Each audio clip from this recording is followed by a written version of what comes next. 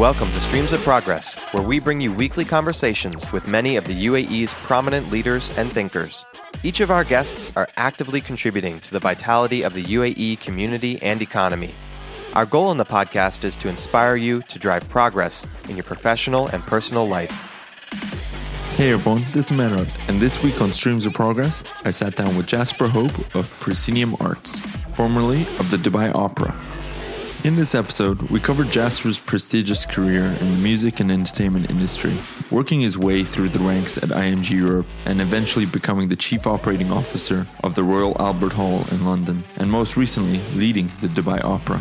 With his latest endeavor, Proscenium Arts, he is on the forefront of an arts renaissance in the region, contributing and supporting a range of clients to realize new innovative arts and entertainment events and venues throughout the MENA region. We also explored his exposure to talented musicians from an early age and his own brother's musical talent. There was a lot we covered in this episode, so let's dive right in.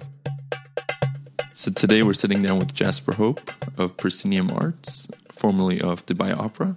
Thank you for being on the show. Pleasure. Before we get into what exactly you're doing now, let's talk about your background for people who don't know. Okay. Where do you come from? Who are you? Big questions. Yeah. So I am originally South African born. I moved to London aged 5.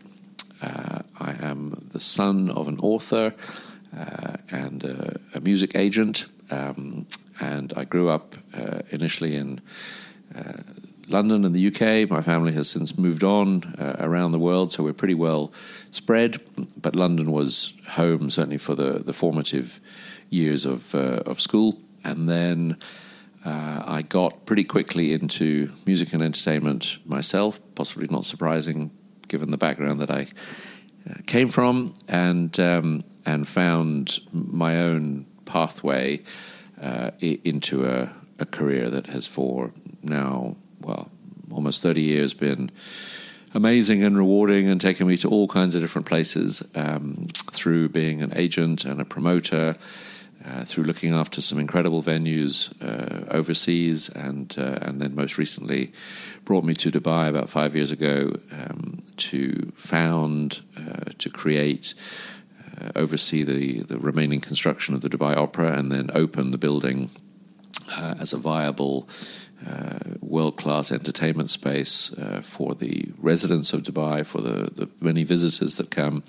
and for the city itself to have another dimension, because it was something that I felt was lacking at the time. There were shows and things that happened, but they were kind of done in an ad hoc way, and the venues weren't always great. And Dubai Opera offered an opportunity for some kind of consistent quality entertainment year-round in this great city.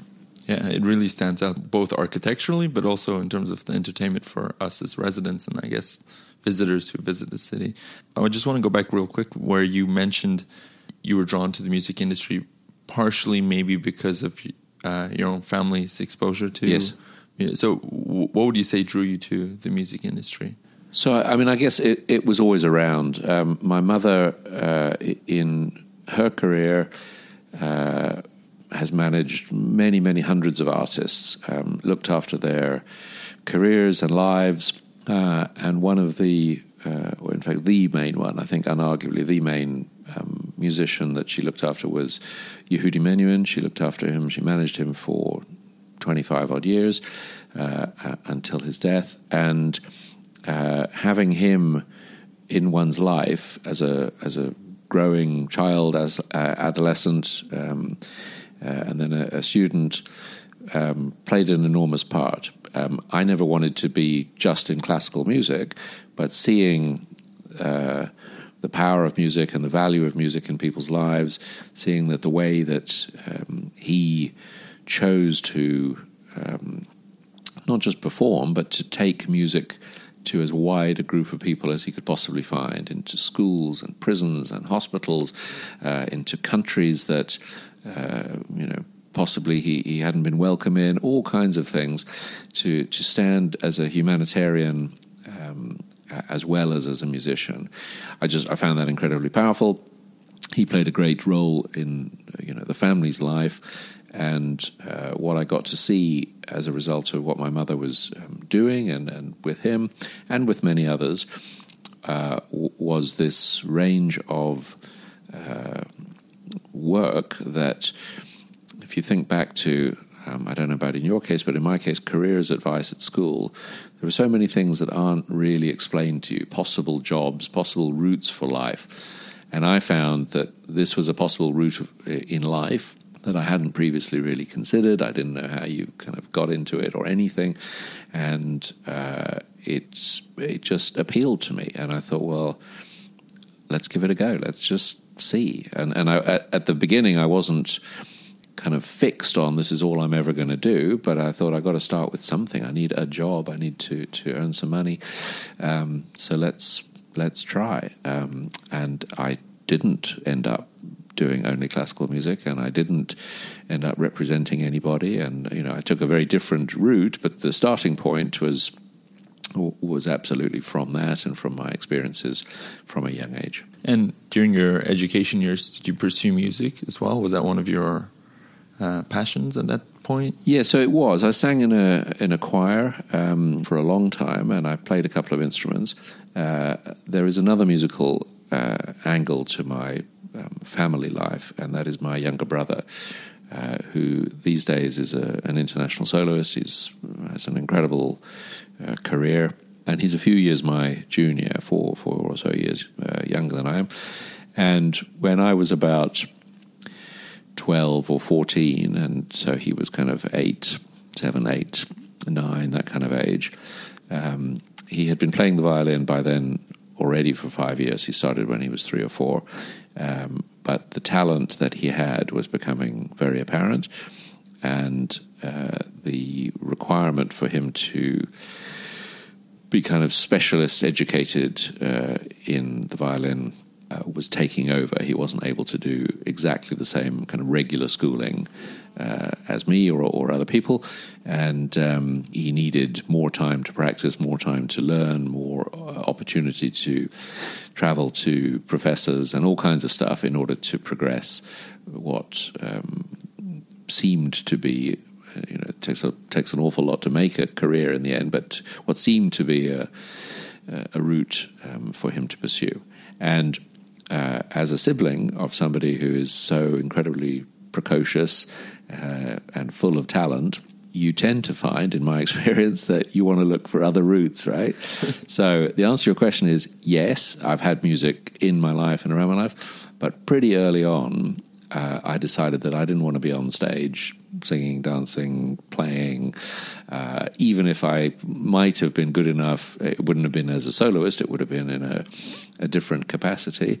And I thought, anyway, actually, I like business. I like doing deals. I like advertising and marketing and all of those things just as much as I like music. And what I decided was to find a route where I could work in an industry that I loved and enjoyed and appreciated, and that gave me amazing satisfaction.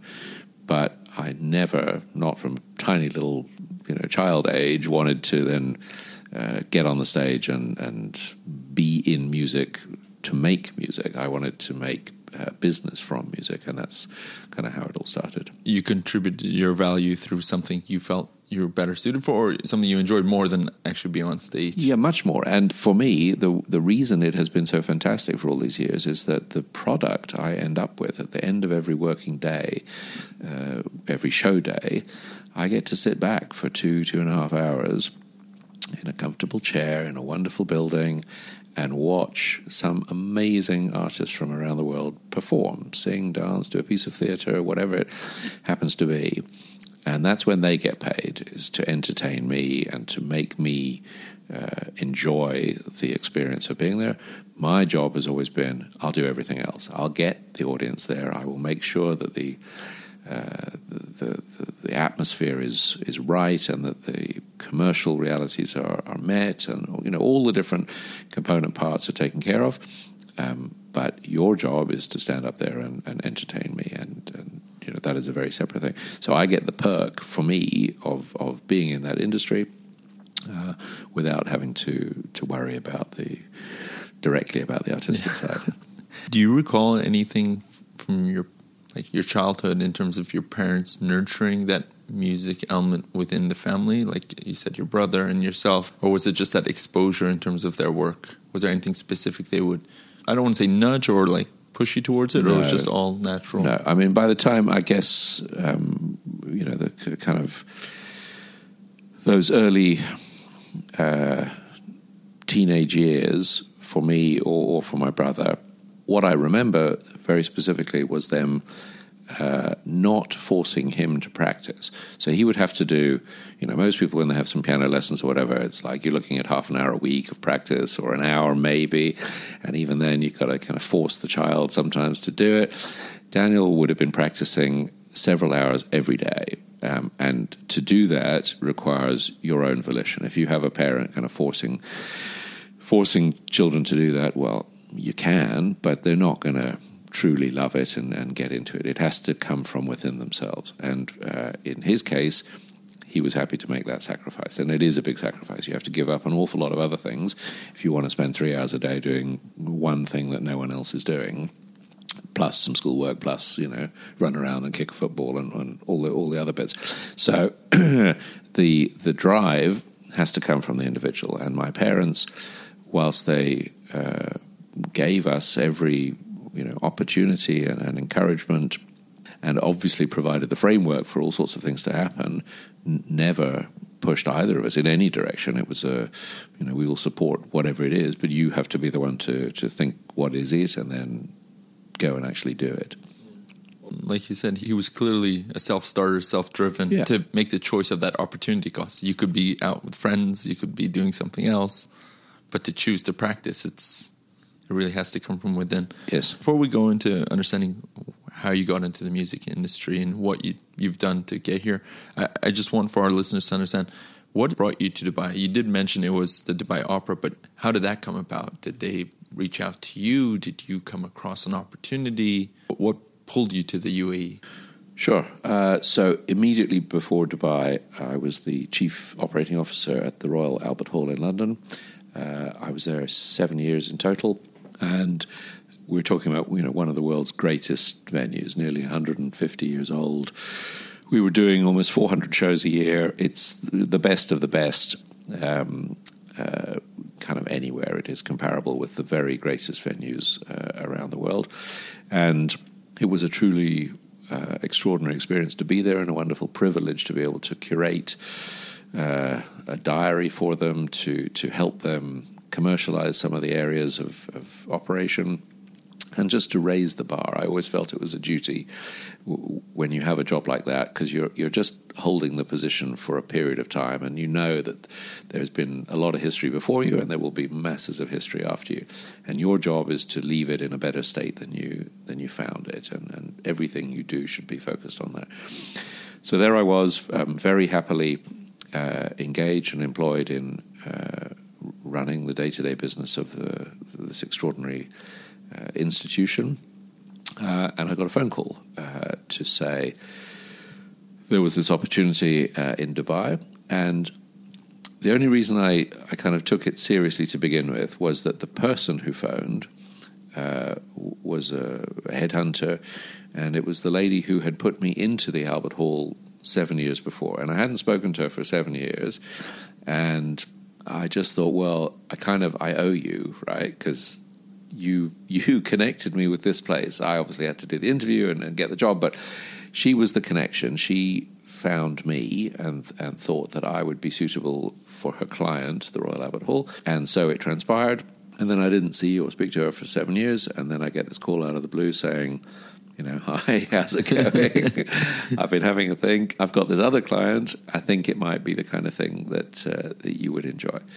And to be perfectly honest, nothing else appealed at that precise moment, because I didn't know Dubai. I'd never been there. I think I changed planes here one time, but literally transfer from aircraft to aircraft. And I had no friends that had spent time here. I didn't even know the wider region. I hadn't visited any of the other Gulf countries or even in the sort of wider Middle East.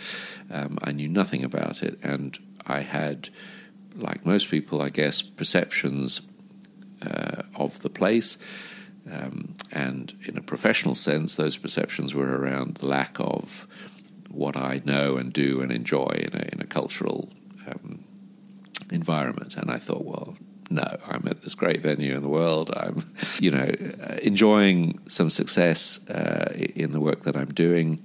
It was fantastically rewarding. I'm in a great city. My family is settled, all of the rest of it. And she said, well, let me just explain a little bit more about it, because it's not just a straight, you've got this job and now you can go and have this job. Firstly, it doesn't exist. It's got to actually be built at the moment. It's a piece of paper, and you would get to be properly involved in how that piece of paper gets turned into the reality of life.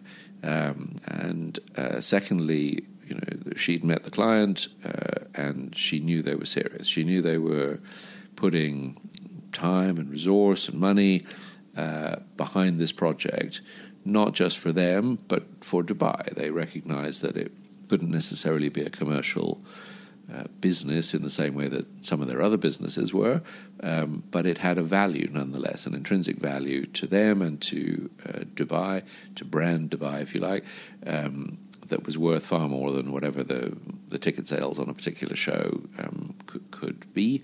And for that reason, they were going to invest. And they had an architect, and they had plans and project teams and all the rest of it at the highest level. And they intended to make this a world-class facility on day one.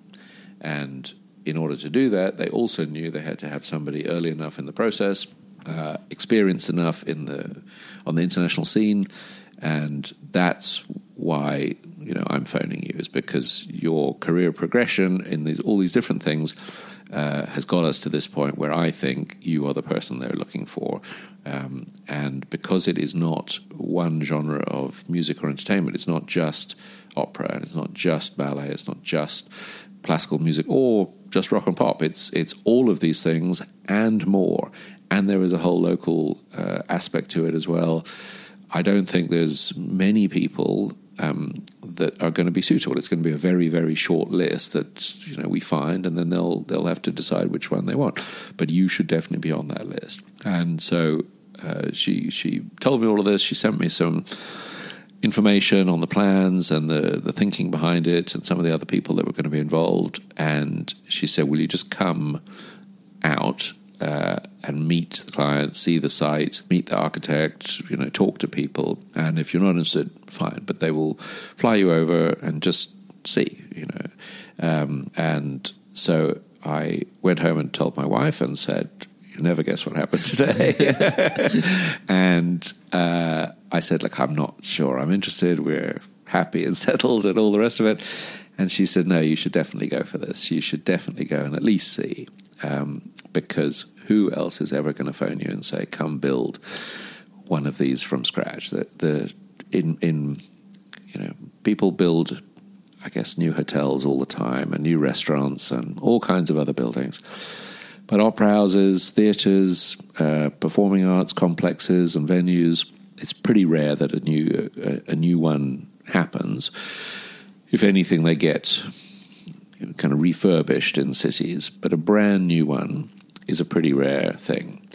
And what I didn't realize at that point, but in the subsequent conversations and then on the visit that I came on, found out, and this goes to now answering your question as to what kind of drew me, was it is an exceptionally rare thing to be involved in a building, a performing arts venue building that doesn't already exist.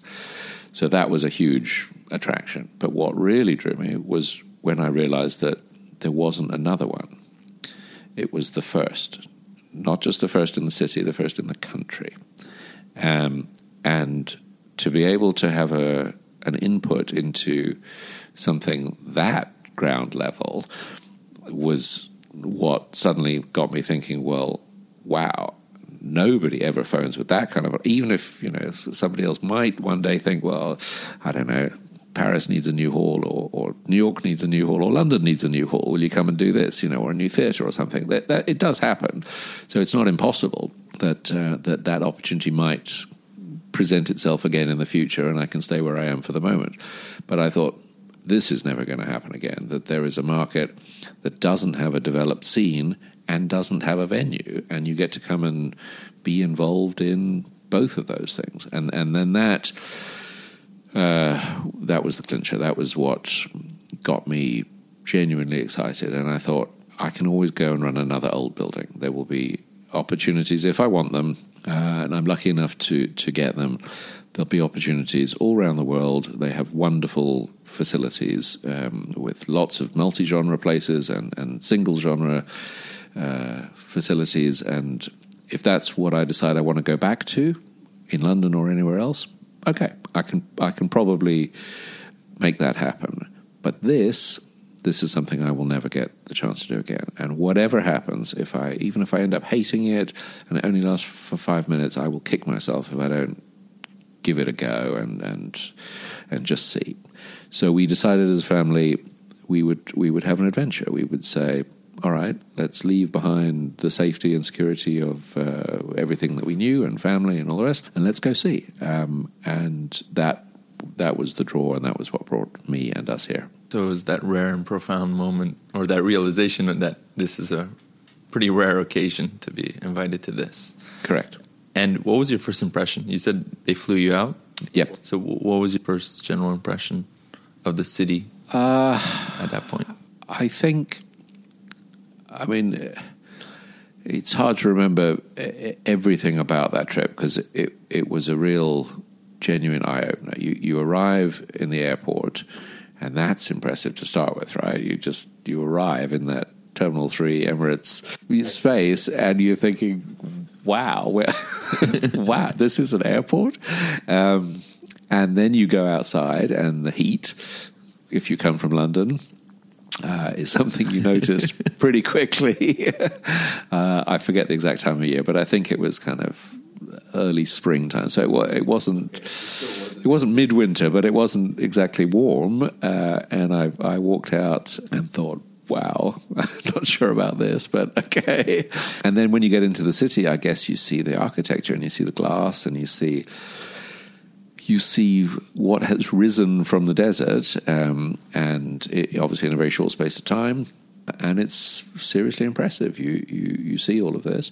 I didn't get to explore a great deal. It was mostly to meet people, so I was in a series of meeting rooms and understand the project, and as I say, look at the plans and talk to the architect and some of the team, and just get a sense of what was envisaged, and then how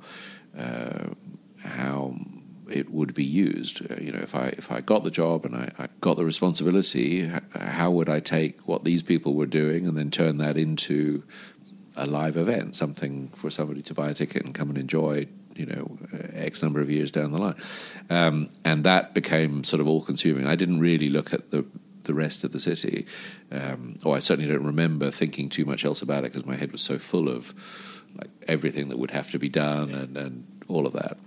All right, I just want to go back a bit more about your professional experience. Yep. Let's just say from when you graduated university to your next job, yep. Or from there to what led you to become the general manager of IMG Europe.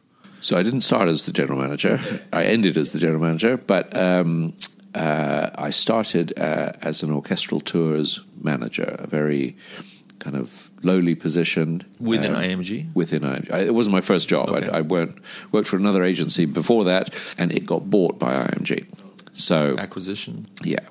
So I ended up there as the first kind of big company that I had worked for, and I was very young still. It was, I guess I was about 24 by then, or 5, not more than that. So still really just starting out. But I had been working for 2 or 3 years up until that point. So I had a sense of the industry, and I had done a few tours. But this was a kind of whole different league. This was a worldwide company. This was Mark McCormack's IMG, known all over the world for the management of sporting stars, for producing TV, and then latterly for getting into the arts business and starting to represent musicians and other cultural offerings. and then to organise events around them, festivals and tours and all kinds of things. So I got a job in the orchestral tours department, which meant representing certain famous orchestras, putting them together with soloists and conductors, and then selling them to festivals and promoters and concert series around the world, and then organising the tour, flights, hotels, all of the logistics of being on the road with a musical ensemble. And I did that for 3 years or so, and then I moved within the company because I found that much as I was enjoying the travel and the work that I was doing, actually the bit I wanted to do was be on the other side. I wanted to be one of the people buying instead of selling, and then thinking about the promotion of the thing I'd bought and selling tickets, not selling orchestras. And I just wanted to try that. And the company had a division that did that, so I switched divisions within IMG. And then for the next 9.5 years, I stayed in that division. And that was the division it was one of the few divisions in IMG that was allowed to take financial risk. It was allowed to buy things and then present them in a single concert format, a touring format, or a festival environment, to take a risk on that and to live or die by whether it made a profit or didn't. And that was my kind of real start. Everything prior to that, in my head, was leading up to that, when I realized I don't want to be on this side, I want to be on the other side. Kind of poacher turn gamekeeper revelation, and then that's what I did. And as I say, over that almost 10-year period, I just did more and more and more. And over that time, I became more experienced and was promoted a number of times through the ranks as we went, and ended up, running all of the live entertainment shows we had for the European market. There was an equivalent of me in the US and another equivalent for Australasia. So the three of us had these kind of territories divided, and a whole range of different things for each of us, but essentially the same kind of job. So it was all types of the events under IMG were with you in your music and entertainment. Well, I did some other all within entertainment. Yeah. Yes. So I believe Hyde Park's Winter Wonderland, is that one of the things within your domain? That was the next job, actually. Okay.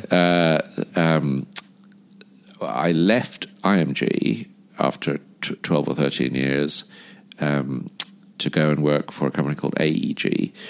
And AEG at the time had just bought what was then called the Dome, now called the O2 in London. And they were refurbishing that and then we're going to reopen the space as what is now, I think, the world's busiest and most successful venue, right? So that was just in its very infancy, and I went to work for them, not to work on the O2 specifically. I did a couple of things in it, but that wasn't the role. The role was to find other business to allow AEG to grow across Europe. So I looked at lots of different things. I did a few different tours in different places, but I was in touch with the Royal Parks, with Hyde Park in London, and they were looking at the time for a new event, not a concert, anything but a concert basically, and preferably anything apart from during the summer, because they already had a whole bunch of those things going on, and they wanted something completely different, and they were looking for ideas and offers from they went to a number of different companies and said, kind of give us your best shot and we'll pick one of them and you can do it. And so the idea I had was Winter Wonderland, and they were very receptive to it. There had been a tradition 100 years before of having fairs, fairground things in Hyde Park, Victorian type fairs with traditional Christmas markets and that kind of thing, and they loved the idea of having one, a contemporary version of one, back. And so I started that and did the first year, and I had literally just finished the first ever edition of Winter Wonderland when I got the call from the lady I referred to before to say, hello, you don't know me, but I've been watching you, and there's this opportunity, and I think you might be the person they're looking for. And so that was a real shock, because Winter Wonderland was enormously successful immediately. Also incredibly hard work, but enormously successful, and it was a very, very exciting time. But it was the Albert Hall phoning, and if the Royal Albert Hall phones you take the call. It's one of those things in life, and I didn't think it would be right for me at all. But I went to see them, and I found out what they had in mind and why they had been interested in me, and it panned out, is all I can say. So that's the basic history, and then that obviously led to 7 years later getting the call to come here. Just quickly about the Royal Albert Hall. Your role there was as Chief Operating Officer? Correct. What exactly does a COO of a prestigious hall such as Royal Albert Hall do? So I guess there are different models depending on the venue and depending on the person. The way that it worked for me was possibly more operational than it is in other venues. Quite often, it's a finance person that goes up into the COO role, and the CEO tends to kind of have a more hands-on connection with the day-to-day running of the business. At the Royal Albert Hall, it was the other way around. The CEO had been a finance director for many years, and so what he needed was somebody to do a lot of the shows, to get properly involved in the programming, the technical aspects of the building and how to deliver all of those shows, and then the audience experience. So my version of COO, the way I did it at the Royal Albert Hall, was to run the day-to-day business of the building, to make sure that every night we had a fantastic show coming in, and every night we had a full house, and that every night that full house got to enjoy that fantastic show in the best possible circumstances. So the food and beverage, just the way everything kind of worked, fitted with their expectation of a night at the Royal Albert Hall. All right. So we already talked about the Dubai Opera. Yep. But since then, you've also moved on from that. Now you're of Proscenium Arts. I am, yes. What is Proscenium Arts? So Proscenium Arts is essentially a vehicle for me to explore another different side of entertainment and the business that I've always worked in. I left Dubai Opera a few months ago, and what I have found is that kind of similar to 5 years ago, things have moved on, right? There is a lot more entertainment now than there was, not just in Dubai and the UAE, but across the region. Many, many more exciting things happening. But in many cases, there are still gaps, and there are still things that people know they want. They see them happening in Europe or North America. They know they want them. They got to work out how to get them. Sometimes that means more venues. Sometimes it just means different content. Sometimes it means, well, actually, we want to start creating more of it ourselves locally. There's a real kind of spread of different things that are happening or that people want to happen. And many of those people just need some assistance and some advice, sometimes on a project, sometimes on a kind of ongoing strategic direction basis, sometimes around a particular desire that they have to fill a gap with something. It can be a piece of content or something. And the way that the entertainment business works, I'm sure is the same with everywhere else. It's about who you know, and it's about who is trusted to deliver content, who has connections to artists and managers, who knows international organizations and ensembles, and how can you get them? Because it's not really about money, it's about trust.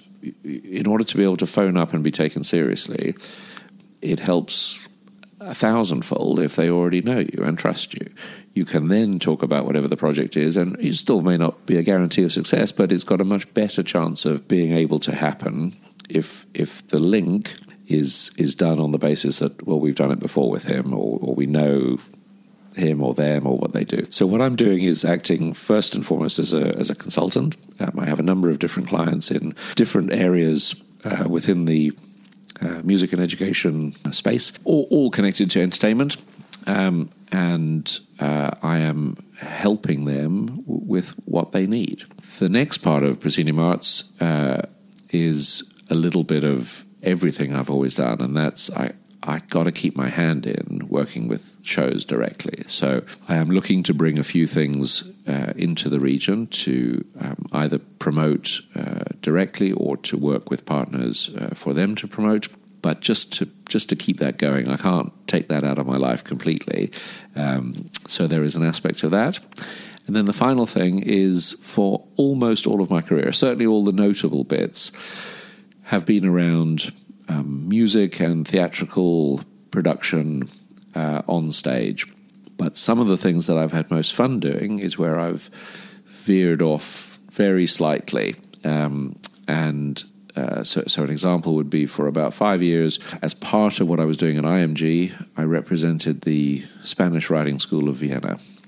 The Lipizzaner horses, they're an incredibly artistic and cultural thing for Vienna, but obviously you're dealing with horses and riders, not musicians and performers. And I toured them worldwide for 5 years. And it was fantastic because it was completely different to what I was doing, but it was entirely relatable to all of the other projects that I was working on at the time. And doing things like that just reminded me that it's not just about music. Entertainment is about all kinds of art and culture, and I like all kinds of art and culture. And if I can find a way to be involved in the broadest possible range of what I see as entertainment, and in that I include sculpture and fine art and all sorts of things, then I want to do that. And over the years I've become connected to a number of artists of all sorts, including painters and sculptors, and I think that there is a broader role for me in the UAE and the GCC to also do a bit of that, to also get involved in some non-musical cultural activity, and those are the three basic strands of Proscenium. I'm just thinking about the horses. Were you doing that while you were still at, was it IMG? It was at IMG, yeah. So was that on the side? No, it was part of for IMG. So I won the contract to represent them, but with my IMG hat on. Yeah. So in terms of Proscenium, you hinted that you have all types of clientele. Yes. One of which is like Expo. Correct. And as we know, Expo coming along, they plan to have a lot of shows. I'm assuming you're involved in at least helping them find the right shows for. Yes. So Expo is one seriously big show. It's 173 days, I think, of incredible content, architectural content, first and foremost, just to wander around that, but then to activate the site. They have a lot of stages, they have a lot of plans for mobile entertainment. There are so many things that are going to go into that. And yeah, I'm delighted to say I'm helping, not with all of it, but with some of the content ideas that they have, some of the things that they want to see delivered as part of that amazing experience. I get to play a very small part in, and it's a great honor to do so. But yeah, they're just one example, very high profile one, of course. But music, as I say, music, entertainment, and the educational links are all important to me, and I'm, I guess, really glad, really grateful that I get to continue that. I have a university client, a Performing Arts Academy in Sharjah, the only one in the Middle East. That is a brand new thing for this region, to be able to study acting in the Middle East at a really high level is something that you couldn't do 1 year ago, let alone 5 years ago. Now where that leads, acting, musical theatre, maybe one day there'll be a conservatoire here. There's all kinds of things still to come. They may not all be in Sharjah. They may be spread across the region. I hope they are. I hope there's more than one. But to have that side of things, as well as the commercial, this is coming in, buy a ticket for, or whatever it is, it's a great spread of clients that I can advise, and it's a great spread of things that I can be involved in. Yeah, it's giving birth to new industries in terms of down the line what we'll see comes of that. Yes. Speaking of the education, that's actually where we met, was at the Dubai Future Council of Education event. Yes. What exactly is, because you serve on the Dubai Future Council of Education. I do. Yeah. What exactly is the Dubai Future Council of Education? So Dubai, a year and a half or so ago, through the work of Sheikh Hamdan, created a number of councils, a number of bodies of people, each with a head that was trusted and respected for that area, to give some thought to the particular area and to how it might work for Dubai and for the world in future. If you think about the success of Dubai and the speed of growth of Dubai in the last 20-odd years, it is immediately apparent to anybody that it didn't just happen by itself. There is a plan. There are a series of plans, and behind those plans are a series of people who've had thoughts and consultations and ideas, and in some cases, crazy, revolutionary, amazing ideas that, in their time might have been thought wacky, but in many cases, Dubai has seen the potential of those, has invested in them, and has brought them to life. And what that has meant is that not only have you had an extremely fast-growing kind of physical city, but also as a place that can generate ideas, a kind of incubator of entrepreneurial spirit, business, lack of red tape, all kinds of things. Dubai goes above and beyond to support those initiatives, and this is one of those. This is a way of saying, okay, things are fantastic now, I guess, but where are we going, and how do we make sure that as a new but very important global city already, we have a role and a place in 20 years, in 50 years, into the future. And so for technology, for business, for sport, for education, all of these things have to be thought about for medical.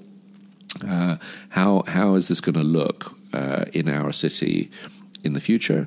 And for education, it's particularly important to think about the world is changing. The world is not going to be the same, in 10 years, in 20 years, and 30 years. And it's a well said already example that many of our children will do these jobs that don't currently exist. We don't know what they are going to be, but it is totally believable that will be the case. And if that is going to be the case, how do we help them get ready for that? And how do we help their children? What can we put in place now as a viable aid to make sure that in the same way that I believe I benefited from my education all those years ago, it helped kind of round me out into the person I am now. How do we do that for the coming generations? And how do we make sure that they are able to learn the best from the best, be the best in particular areas? And so the Dubai Future Council on Education was formed. The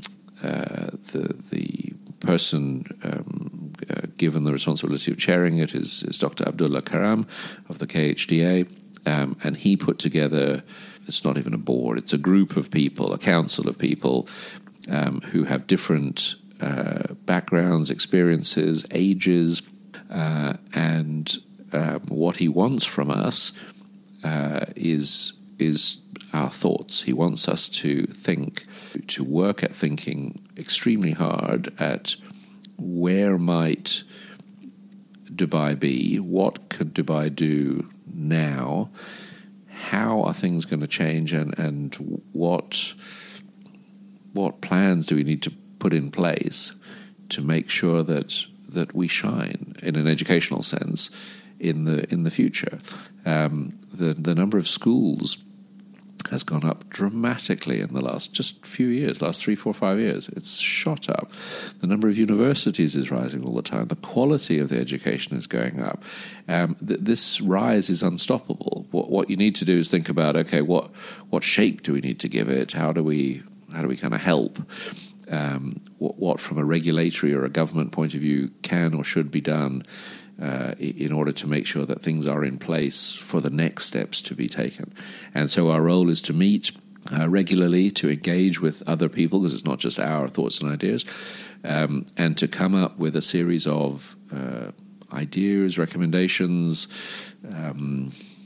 options for the government of Dubai to consider. Which ones they like, which ones get enacted, it's that's sort of for another time and beyond us. But our job is to come up with a series of genuinely thought through and worked up ideas and recommendations, and hopefully not all of them, but some of those will then be the basis for some work that the KHDA and the government organisations around can do, which will lead to a much better education future for Dubai. And then that's an interesting thing. You don't see many cities doing such initiatives. Correct. We'll transition a bit more into your own personal thoughts. Yeah. We talked about the role of music growing up for you. Did you have any role models you looked to for inspiration? I don't think I did. I mean, I guess there's always people around you. I have never been a follower or a fan in a fanatical sense. I've got things that I like and that I enjoy very much, but I've never followed a football team, for example. I've never thought some movie star or musician is like an idol.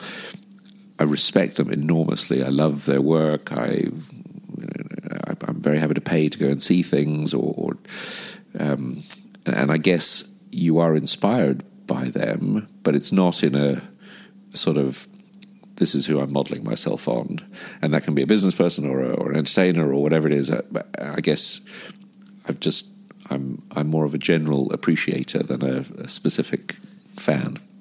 Are there any personal routines or habits you tend to do that you think might be unique to yourself, or just a routine you tend to do? I don't know about unique, but I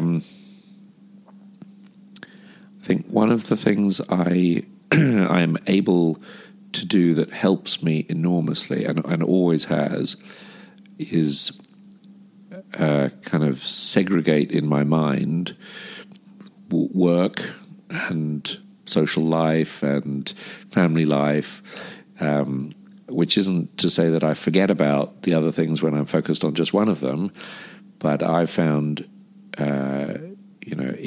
if one is enormously busy, and frequently one is, right? Especially if you're building an opera house in the desert or taking a Spanish riding school on tour for a month or whatever it is, right? You have to be really focused on that thing for a period of time.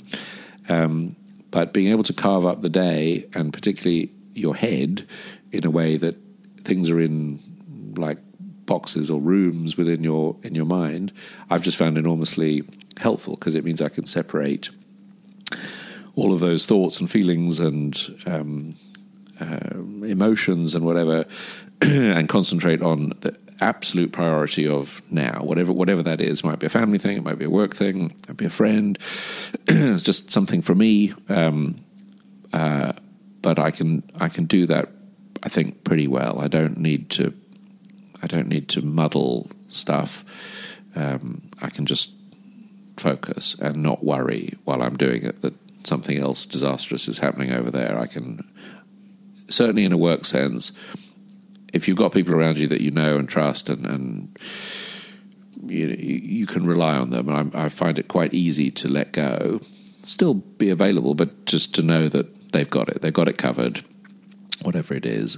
So in the meantime, I can focus on this. I don't know if that's unique or not. I think it's my way of thinking is very helpful to me. That's as much as I can say. In your mind right now, do you actually visualize like the next tasks you have for the day, or like you're saying, you're able to focus into one specific task? Yeah, I know what I've got to do today. I also know that things will change because it's today and things change every day. You'll get a phone call, you'll get an email, I don't know, something will have happened at home, whatever it is, something will shift the day. But yeah, it's compartmentalized enough and ordered enough for me, usually to quite easily steer through whatever that is. Some people get very stressed about it, and I guess that's what I'm meaning. I don't. I'm generally an extremely calm person, and even when a lot of stuff is, in fact, particularly when a lot of stuff is happening, I find it quite easy to work through that in a way that doesn't lead to me being super stressed or anything. So you'll adapt to this situation at the moment. Yeah. I just see it as it's the only practical way forward. But I know not everyone is able to do that or things like that, or they prefer to use a different technique. But for me, I am much better to stay calm through stuff. So I do. What are your thoughts on the role of music in an individual's, let's say, learning or education? I'm not saying in terms of someone who's practicing music or following a career in music, but the role of music in their own career path. Well, I think there are so many ways that music can touch your life. I think if you want to keep it really simple, it just makes you smile. It doesn't matter what kind of music you like. You can like folk music, you can like rock music, you can like classical, opera. Really doesn't matter. But I don't think there can be many people in the world who haven't got like one tune that they like, and probably a sort of a genre or a part of a genre that they like, and that gives them pleasure. It makes them smile. It might also make them cry. There are other emotions that can be connected to it, of course. It can be storytelling and all sorts of things. But at the most basic level, you just enjoy it. Sometimes you enjoy doing it, actually singing yourself or playing. Even if that means humming in the shower, it's part of life. You can then use it in a bigger sense. You can learn from it. You can see how it brings people together on a much wider scale than just you with some headphones listening to whatever it is that you like. But at the base level, I just think it's about pleasure and personal pleasure, and you can do it in a group sense, but it's you like that band, you like that composer, you like that song. And if you have pleasure in your life from music or from anywhere else, but in this case from music, that is a good thing. It helps the rest of your day, and I like that. I think that you don't need to do anything to consume it. You just open your ears and listen, and you choose the one you like to. I wouldn't force you to listen to something you didn't like to. That would be awful. But you have your thing. Listen to it. It doesn't even have to be every day, just when you get a chance. What comes from it is pleasurable, and that's why it goes with social occasions. That's why people pay to go and consume it. That's why it is manifested in the way that it is, because at the base level, it's just fun. It's great. Find something you like, put it on, and then if you want to dance as well, okay, even better. But just sit back and listen. And I think you don't have to be any more complex than that.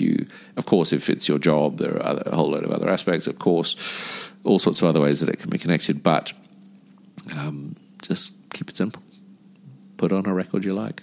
Do you think it plays a role in how our minds develop? I think for children it certainly does. I think the ability to interact with others, I think the ability to understand that music can be a way of telling a story or sharing emotions.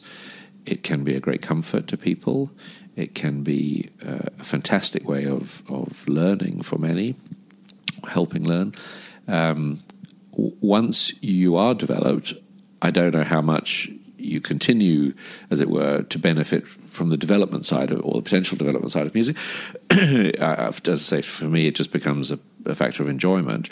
But as you are going through those formative years, yes, I think it's very important. I think recognizing that there are these different sides to personality and life, and that the cultural dimensions of those have enormous validity, as do the sporting ones, as do the technical and business and all the other things. And each person is a mixture of bits of all of those. But but I would hate to think of a world where you did it with the exclusion of the cultural side, and that's all of it's art and literature, as well, of course, as music. What advice would you give a recent graduate looking to start in the music industry today? Just get a job. My first job was as a receptionist. I covered maternity leave in a music agency. It doesn't matter. You're not going to be the boss when you start, right? You need to find a job. Just start. You have to start, and it can be an intern. You can be a receptionist. You can make the tea. It doesn't matter. But if you can get in, what happens is, firstly, you start to learn about it properly before it's just an idea and you don't really understand. So if you're in, you start to appreciate at least a little bit of whatever it is you're seeing and being involved in. And secondly, the most important thing is things change. Okay, people move on. Circumstances change, opportunities arise, and if you're in, you're there when it happens. And then you stand a chance. Nothing guaranteed. There's no sort of set formula that you can follow. But if you're already there on the ground, making tea, answering the phone, doing whatever it is, and you are loving it, and you're putting effort into whatever it is and helping as much as you can the people around you and making an effort to learn, if and when there is an opportunity, it's going to get recognized. And that may not be the one, but it'll be a stepping stone for you. Sort of sitting back and applying for jobs and thinking about it in too broad a sense, I understand how people do it and why people do it. I have always believed you just got to get on and literally do anything. And if you are persistent enough at trying to do that, I think most people find a route in. And once you're in, who knows? My path is not something you exactly follow. It's certainly not something I planned. It's one of those things. But each stage has come about because I've been happy doing what I'm doing. I've been pushing myself forward, and then something has opened up. Some route has opened up, and either someone's helped me with that, or I've seen it and done it myself. Doesn't matter. The route has opened up, and I've gone forward down a new path. Sometimes it works, sometimes it doesn't, but move forward, and that's how you get into it. That's how you do it. A lot of times opportunity is just about being present, Correct. being there to take the opportunity. Correct. So we'll move on to our rapid fire questions. These can be short, long answer, just okay. quick Sure. questions. Shoot. What's your music genre of choice? Oh, I mean, yes, all of them, multiple, but what's your go-to? if we're talking guilty pleasures, it's probably 1980s pop. Okay. If it's serious, reflecting, relaxing mood, it's classical or jazz. So depending on the mood or the environment. Exactly. Okay. Yeah. Spotify or Apple Music? Spotify. If you could post a message on a billboard we assigned to you for a year on Sheikh Zayed Road, going towards Abu Dhabi, towards Dubai, it doesn't matter. What would you like people to see? And you're not plugging anything. You're not promoting a show. It's just a message for people. What would you like the message to be on the billboard? I'm reminded of Simon and Garfunkel. It's the line in Feeling Groovy is the song. Slow down, you're going too fast. I think that's what I put on there. All right. My experience of the Sheikh Zayed Road. What book do you gift to most people? If you gift, or if you were going to gift a book, what book would you like to gift to people? There's a few. I'm biased. I mentioned at the beginning my father is an author, so I quite often give one of his or recommend. Well, it depends who it's to. So there's a couple of children's books. So for families, I'll look to give them one of those. There's one called The King, the Cat and the Fiddle, Dragon Wore Pink. There's a few others. But then most of what he's written is novels. And what is his full name? Christopher Hope. Okay. So either it'll be the latest one, or it depends who the person is. But that'll always be my kind of go-to book gift. Do you have a favorite documentary? No, but I have a recent documentary, I guess, which could be my favorite for this week. Sure, yeah. I saw quite recently, because I know the filmmaker, one of the episodes of this is from Atlantic Productions, and it was just on the Discovery Channel, and it was about the history of the UAE, and it was I think it's a 5-part documentary in Arabic, 3 parts in English, and I saw the first one in English just a few nights ago. It came out I think earlier in this month anyway. And it was fantastic. It was very, very informative, very interesting. A whole bunch of stuff that I am embarrassed to say I didn't know, should have known, having lived here for 5 years. But it just reminds you that I'm always looking forward and all of that stuff, because it's business and life and family and it's fast paced and things. But it just reminded me that I now live somewhere else that I don't know all that well, even after 5 years, and I ought to make more of an effort to just dig a little back in the history, as well as the kind of constant pace of business and family life going forward. Do you recall the name of the documentary? Maybe we can put it on our notes for people.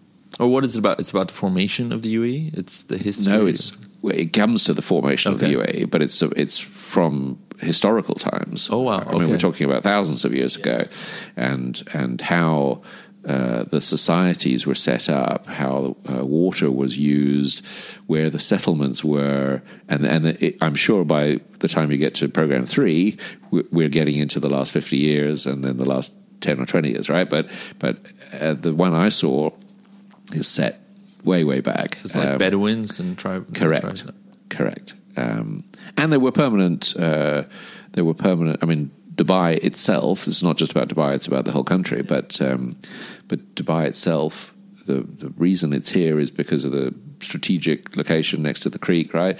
So there were always permanent settlements here, even though it was a Bedouin society. And anyway, so it's about that. I can't remember the name. We'll try and look it up, but I'll dig it out for you. Do you have any personal hobbies you explore on evenings or on weekends? Or a musical instrument? Or no, I told you I gave up music performance a long time ago because I couldn't compete with my little brother. I play a bit of golf. I guess that's the most regular thing. I try and walk every day, every morning. Get up early and go for a walk. Sometimes in the evening instead. But it's just to kind of keep active. I'm not hugely into exercise for the sake of exercise, but I do recognize that some days I'm just sitting in a chair much of the day, and on those days in particular, I think, oh, right, I've got to find half an hour here and just do something. So I'll go for a bike ride or a walk just around where the house is. But golf I enjoy just because, well, at least in the UAE, the weather for most of the year to do it in is phenomenal, and it is one of those games where just occasionally you do something really well and you think, oh, maybe there's a future in this for me. If nothing else works out, maybe I could turn pro. Just, for those couple of seconds. But most of the time you're striving to get better, and I like that. So, like we talked about earlier, how Dubai is very future-focused and very ambitious about the future. If there was one dream initiative or wish initiative you could see them pursue, what would you like? Or beyond Dubai, let's say the whole of UAE, if there was something they could pursue, what would it be? I think I'd have to make this personal again and say music in schools or performance in schools, live performance. I think it is beginning, and I appreciate it's all new anyway, so it's not a criticism at all, but I think it is so important. I know not all children want or would ever have the potential to do it for a career. It's not about that. I'm talking about from a young age to make sure that you have singing, to make sure that you have the opportunity or the access to instruments, the teachers that are able to show how wonderful music can be for young minds in particular. I think more of that nationwide is the thing I would wish for. As I say, I'm not saying it's not happening, and it's certainly not a criticism, but it's you can't have enough of it, in my view. However much of all the other stuff you have, you must also have equal amounts of culture and music in particular, because it just makes kids so happy. Just look at the faces when they're engaged. I have young children, and I see, when they're singing, it's not about the quality of what they're singing at all, but it is about the participating, and they love it. Do you have any last words of wisdom you would like to share with our listeners? Okay, I don't know about wisdom. Personal experience, things have changed in my life a number of times since I started work.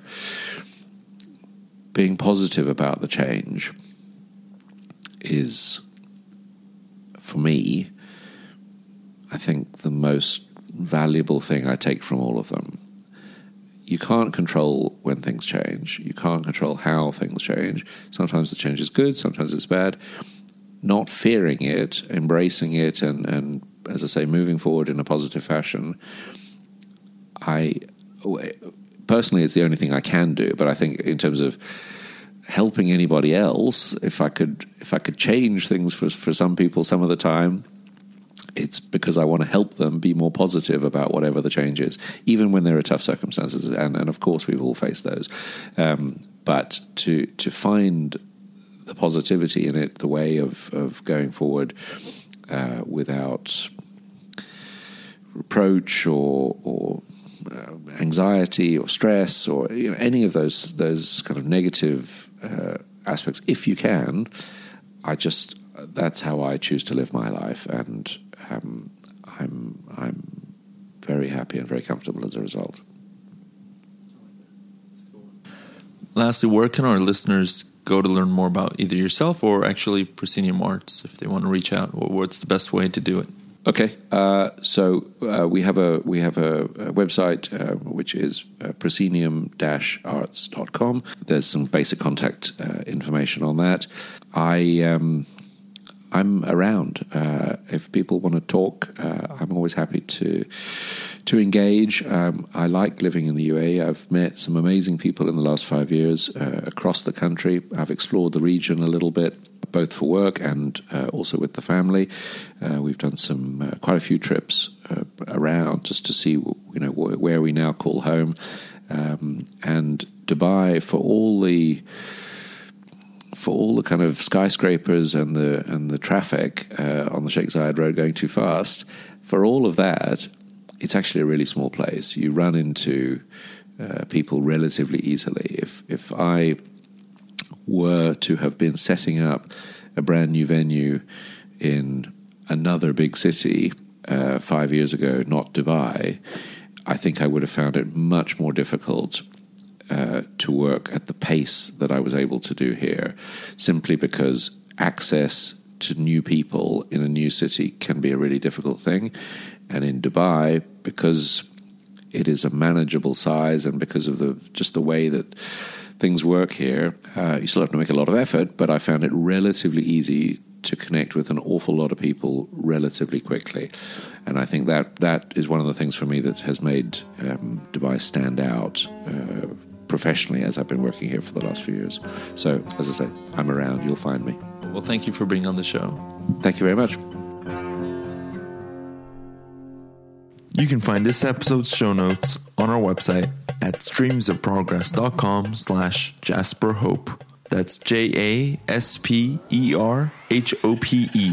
We'd love to connect with you, so follow us on Facebook and Instagram or reach out via our website.